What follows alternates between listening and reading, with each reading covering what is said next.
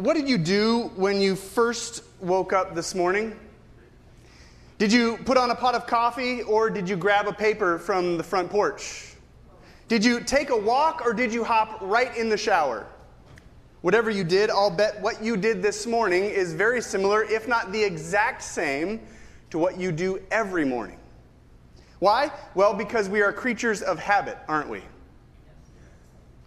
Research has revealed that up to 40% of what we do on a given day is habitual. In other words, up to 40% of what we do, we don't even think about. We don't even have to think about it because it's our brain's way of saving energy. Let me give you an example. For those of you who've traveled to be here in person this morning, think about how you got here. Was it any different than the way you would normally get here? No. And how many red lights did you hit? I'll bet you couldn't remember them if you tried. Because your brain is so wired to stop at red lights, you don't even have to think about it. It has become habit. Or at least I hope so. You know, Josh asked earlier, what gives us fear, what causes us to be afraid, and I didn't shout it out, but as we think about habit and red lights, boy, riding in a car with Josh sparks fear in my heart, I'll tell you.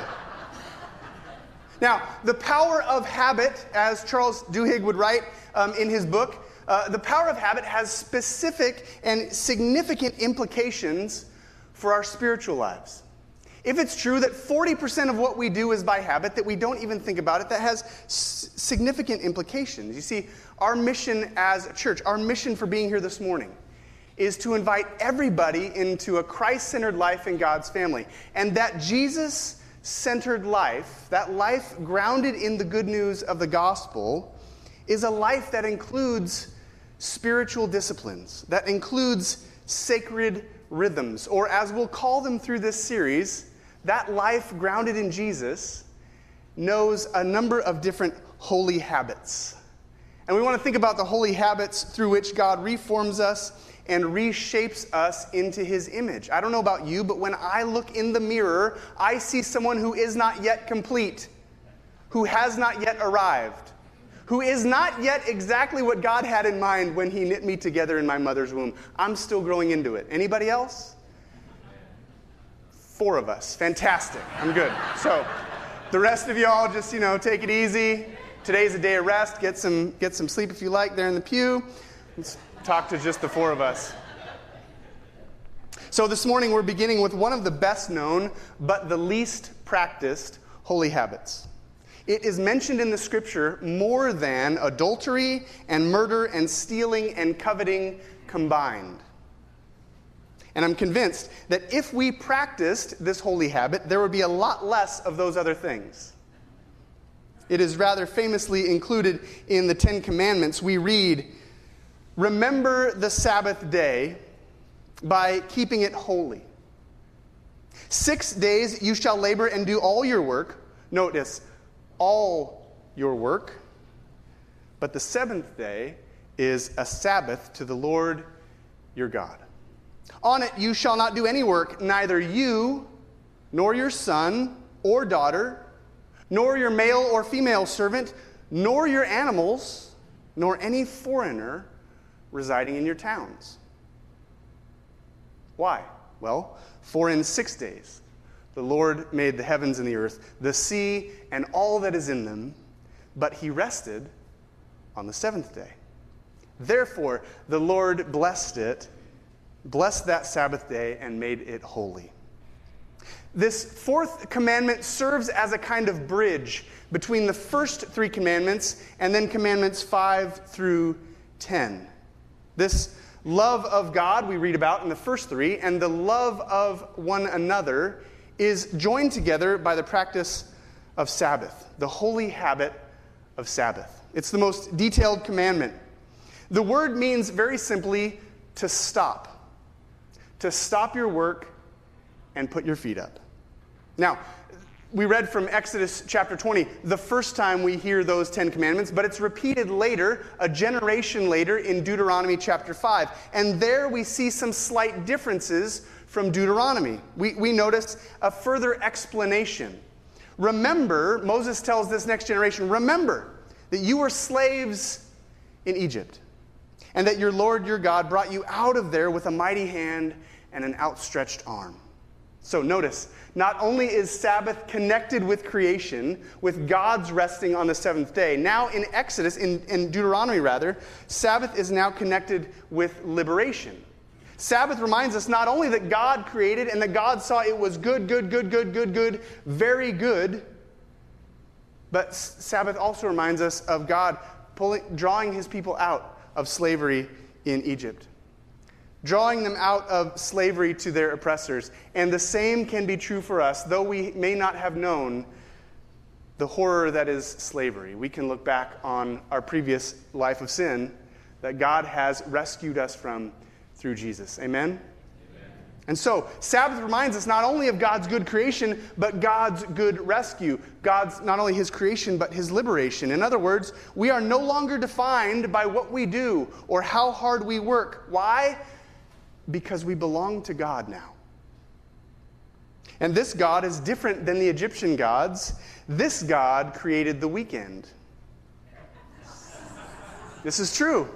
There are a number of other creation accounts, other creation stories about how the world came to be. And in every one of them, humanity is created to work on behalf of the gods, to do things for the gods that they don't want to do. And they do not get a day off. None of those ancient creation stories had a day off. Similarly to the Ten Commandments, other ancient cultures had lists of do's and do nots. Not a single one says, why don't you put your feet up for a day? See, in Deuteronomy, a generation later, instead of reading, remember the Sabbath, we read, observe the Sabbath. Don't just remember it, observe it. Don't just recall it, practice it. Make it a holy habit. To this day, these two passages, both remember and observe, are symbolized every Friday evening in Orthodox Jewish homes. They will extinguish 2 different candles as a reminder that thus starts the Sabbath. Now, the giving of the Ten Commandments was not the first time God's people heard about the Sabbath, as if it were a brand new rule they had to follow all of a sudden. My kids know how that goes. Wait, why do we have to do that? Because I said so. Any parents use that one before? No, the Sabbath is not something they learned about for the first time in the Ten Commandments. It is deeply ingrained with the history of God's people. Various cultures have tried to do away with a 7-day work week and experienced disastrous consequences. There is something sacred about 6 days on and 1 day off. The Sabbath is the only one of the 10 Commandments that was first communicated to Adam and Eve. And remember, Adam and Eve were created on the 6th day, and on the 7th day, the Sabbath day, the day of rest, that was Adam and Eve's first day. That's their first experience of who this God is. They did not start with work. They started with rest. Get this. Before Edison's 1879 invention of the light bulb, the average person slept 11 hours. That's what we did before Netflix. Now, more than half of Americans report trouble sleeping at all. I count myself among them. Ira Glass, who is the host of the radio show This American Life, once explained it this way. He said, I have trouble sleeping. I have trouble sleeping because it goes hand in hand with my fear of death. Each night, closing my eyes, he said, it's like a small taste of the big sleep. Because closing our eyes at night requires us to trust that though we sleep, God is still at work. That though we rest, God is still in charge. That though we are not conscious to fix all the problems of the world, as if we could, God is still at work. God is still on the job. And so, if you're at all like me, we love our light bulbs, don't we? We love our streaming services when we can't quite sleep. They allow us to set our own schedule. They allow us to do what we want. But experiments with technology have never quite worked out for us. Now, I'm no Luddite, but think about it. In the 1960s, there was expert testimony given to a Senate subcommittee on time management. This expert testimony concluded that because of advances in technology, people would need to cut back on how many hours a week they worked. Or they would have to cut back on how many weeks a year they worked. Or we would have to start retiring much earlier. This Senate subcommittee was convinced advances in technology were going to make it so that we could live like the Jetsons. We wouldn't have to do anything at all. Let me ask an obvious question. Are we really working less since the Kennedy administration? On average, it's actually 4 weeks more. And billions of days every year of vacation are left behind because we can't quite seem to get away from work. You see, we may remember the idea of a Sabbath, but we do not practice it. We do not observe it. We've got one lone candle there sitting on our tables, remembering what it once was, but boy, it's so difficult for us to live into. In the decades since the 1960s, when we had this great idea of time management and how we're just going to have all kinds of leisure, there have been a number of different ways of trying to save time. We've had shampoo and conditioner put into one bottle, right? Big time saver that was. We've got pizza chains that promise they'll get it to us in 30 minutes or less, or it's free. Didn't tell you how good it would be. There was even a Detroit hospital once who promised emergency room patients that they would be seen within 20 minutes or their treatment was free. And sales at that Detroit hospital went through the roof. Everybody came there for all of their needs. Perhaps the highlight of these time-saving attempts was in 2007 when the iPhone was released into the world by Saint Steve Jobs, hallowed be his name. Think of all the time it would save. But get this, the average iPhone user touches their phone 2,617 times a day. In 76 different sessions, over 2.5 hours every day. I see some people looking at each other and nudging with an elbow. I saw that. See, that's the average. Millennials use their phone twice as much. Now, this isn't just about busyness, but think about it for a moment. Does our busyness reveal our inability to live within limits? Does our busyness reveal our difficulty in admitting that we are not God?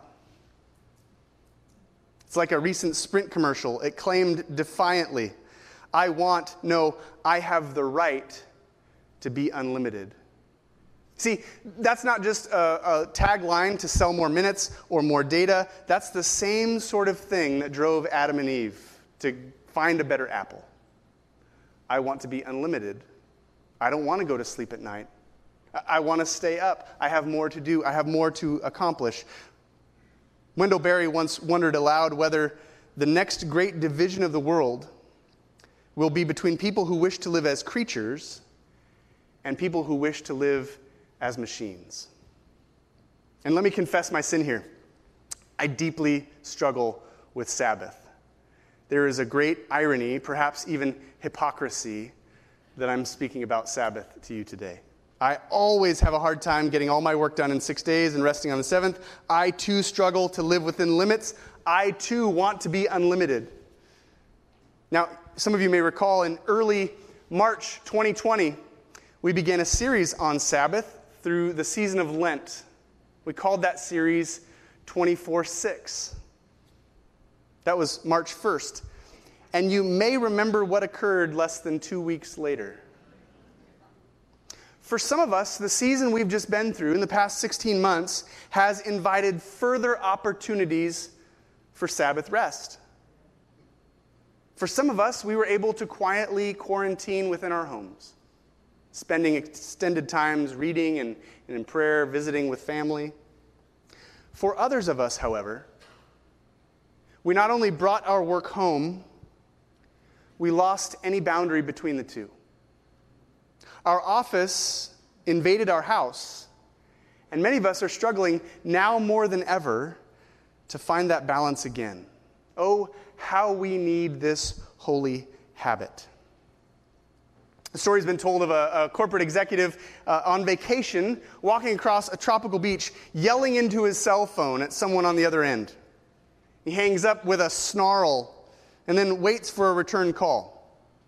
Upon seeing a local fisherman there on the beach, dozing in the shade of his boat, pulled up, the executive asks him, "Why aren't you out fishing? It's a beautiful day. There's plenty to catch. Why are you just lying around?" "Well, because I caught enough this morning," the man replies. "But if you went back out this afternoon, you'd have 3 times as many fish to sell. Don't you see what that would mean?" The fisherman shook his head. "Well, you could take all that extra money and you could buy a motorboat instead of pulling on those oars. And then after a couple years, maybe you could buy another one, start building your own fleet. Maybe you could build your own processing plant right over there. Maybe you could get an export business and a fleet of trucks to ship directly to the big city." "And then?" the fisherman asked.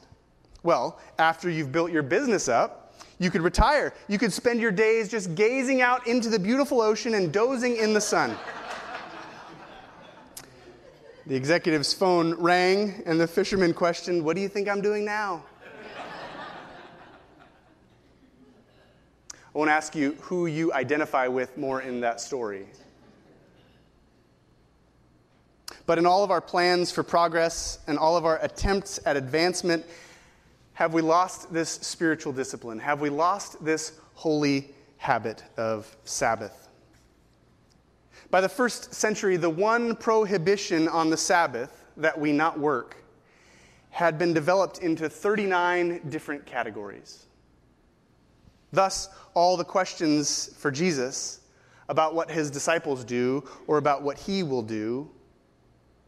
Sabbath was the issue in first century. It would be like the issues of sexuality in ours or racial injustice.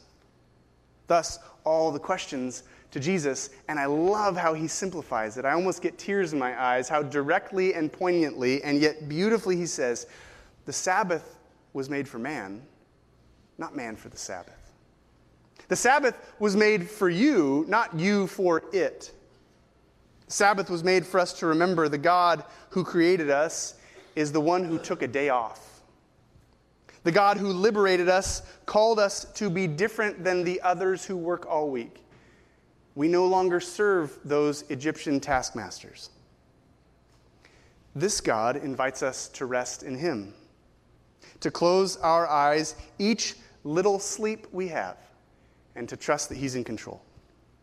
Sabbath reminds us that we are not what we possess, we are not what we purchase, we are not what we produce. We can lie back in the shade of our boats now, not just in the decades to come. The ancient rabbis would sum it up this way. They said, when the Israelites kept the Sabbath kept them.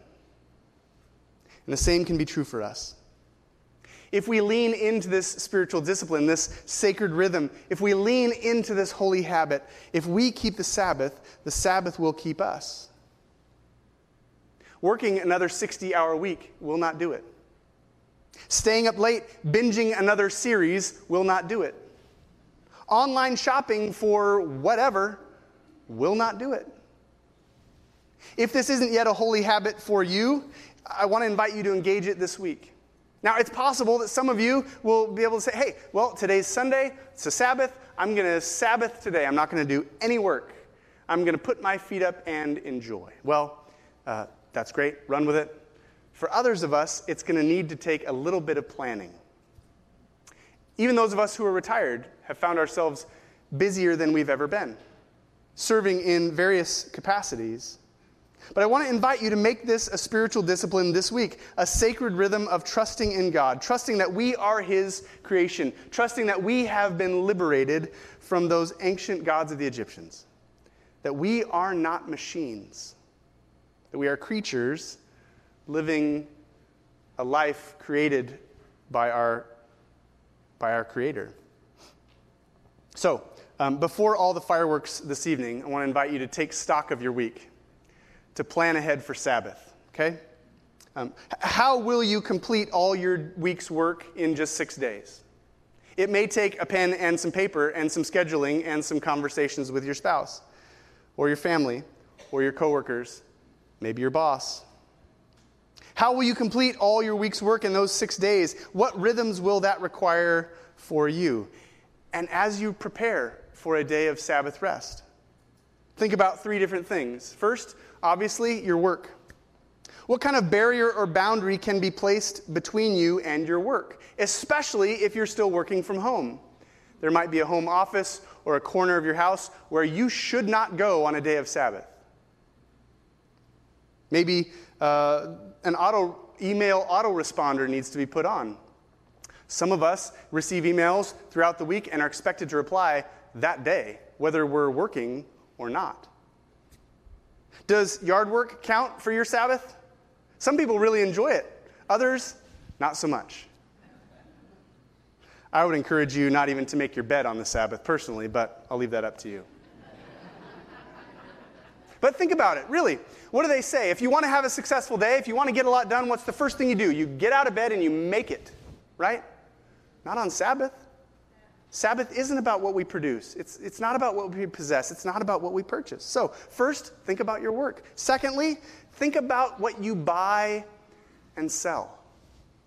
If we are out buying and selling, it may not be work, but it creates work for someone else. And one of the great gifts of these holy habits, especially Sabbath, is that it reorients our understanding of what we really need. What's more, recall what God says in his 10 Commandments. He says, on the Sabbath, you shall not do any work, nor you, nor your son, nor your daughter, nor your male or female servants, nor your animals, nor anyone residing in your towns. In other words, you don't do any work and allow other people to not do work. Third and last, we've got work and then buying and selling. And lastly, there are more kinds of work than physical work. There is mental and emotional work, isn't there? There is worry and anxiety, especially after the last 16 months we've had. How could conversations that prompt any sort of mental stress be taken care of before the Sabbath or pushed until after? So, 3 things to exclude: work, buying and selling, worry, and anxiety. Then 3 things to include for your Sabbath this week. First, rest for your body. Feel free to take a nap, take a walk on the beach, maybe a bubble bath. Make sure you enjoy your favorite foods. You cannot diet on the Sabbath. Amen? Sabbath is a day of feasting, not fasting. So first, find some rest for your body. Secondly, replenishment for your spirit. What are the activities that you long to do that bring you joy, that you can't do during those first 6 days? That's what the Sabbath is for. And lastly, spend some time in restoration for your soul. Spend some time in worship, in quiet reflection with God, meditating in prayer and on the Scriptures. So, don't work, don't buy or sell, don't worry or anxiety, but include rest for your body, replenishment for your spirit, and restoration for your soul. Our Jewish neighbors would tell us that the great gift of the Sabbath, those who keep it weekly would say that the great gift is the Sabbath not only reorients one day, it reorients the whole week. That you have 3 days to look forward to the Sabbath and 3 days to look back on it. And that before long, as we lean into this holy habit, as we lean into this sacred rhythm, this spiritual discipline, we might find that all of time is reoriented around God's time. As we come to the table this morning, may we remember whose table this is. We are welcomed here by Jesus, the one who said that his yoke is easy and his burden is light.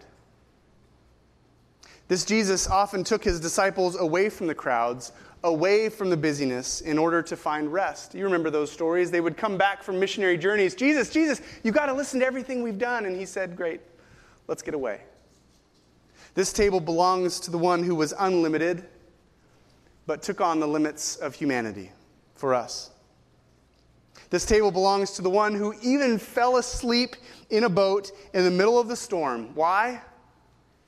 Because he trusted in God, but also because he was exhausted like us. At this table, may we pause to remember, to recognize and to recall that this Jesus succumbed to sleep, all those nightly little sleeps, and Jesus also succumbed to that big sleep. On Friday evening, the beginning of the Sabbath, he went into the ground, dead and buried, and rested until Easter Sunday morning. May we have that kind of trust in God, that we can trust him to be in control of the world, that we might rest in him.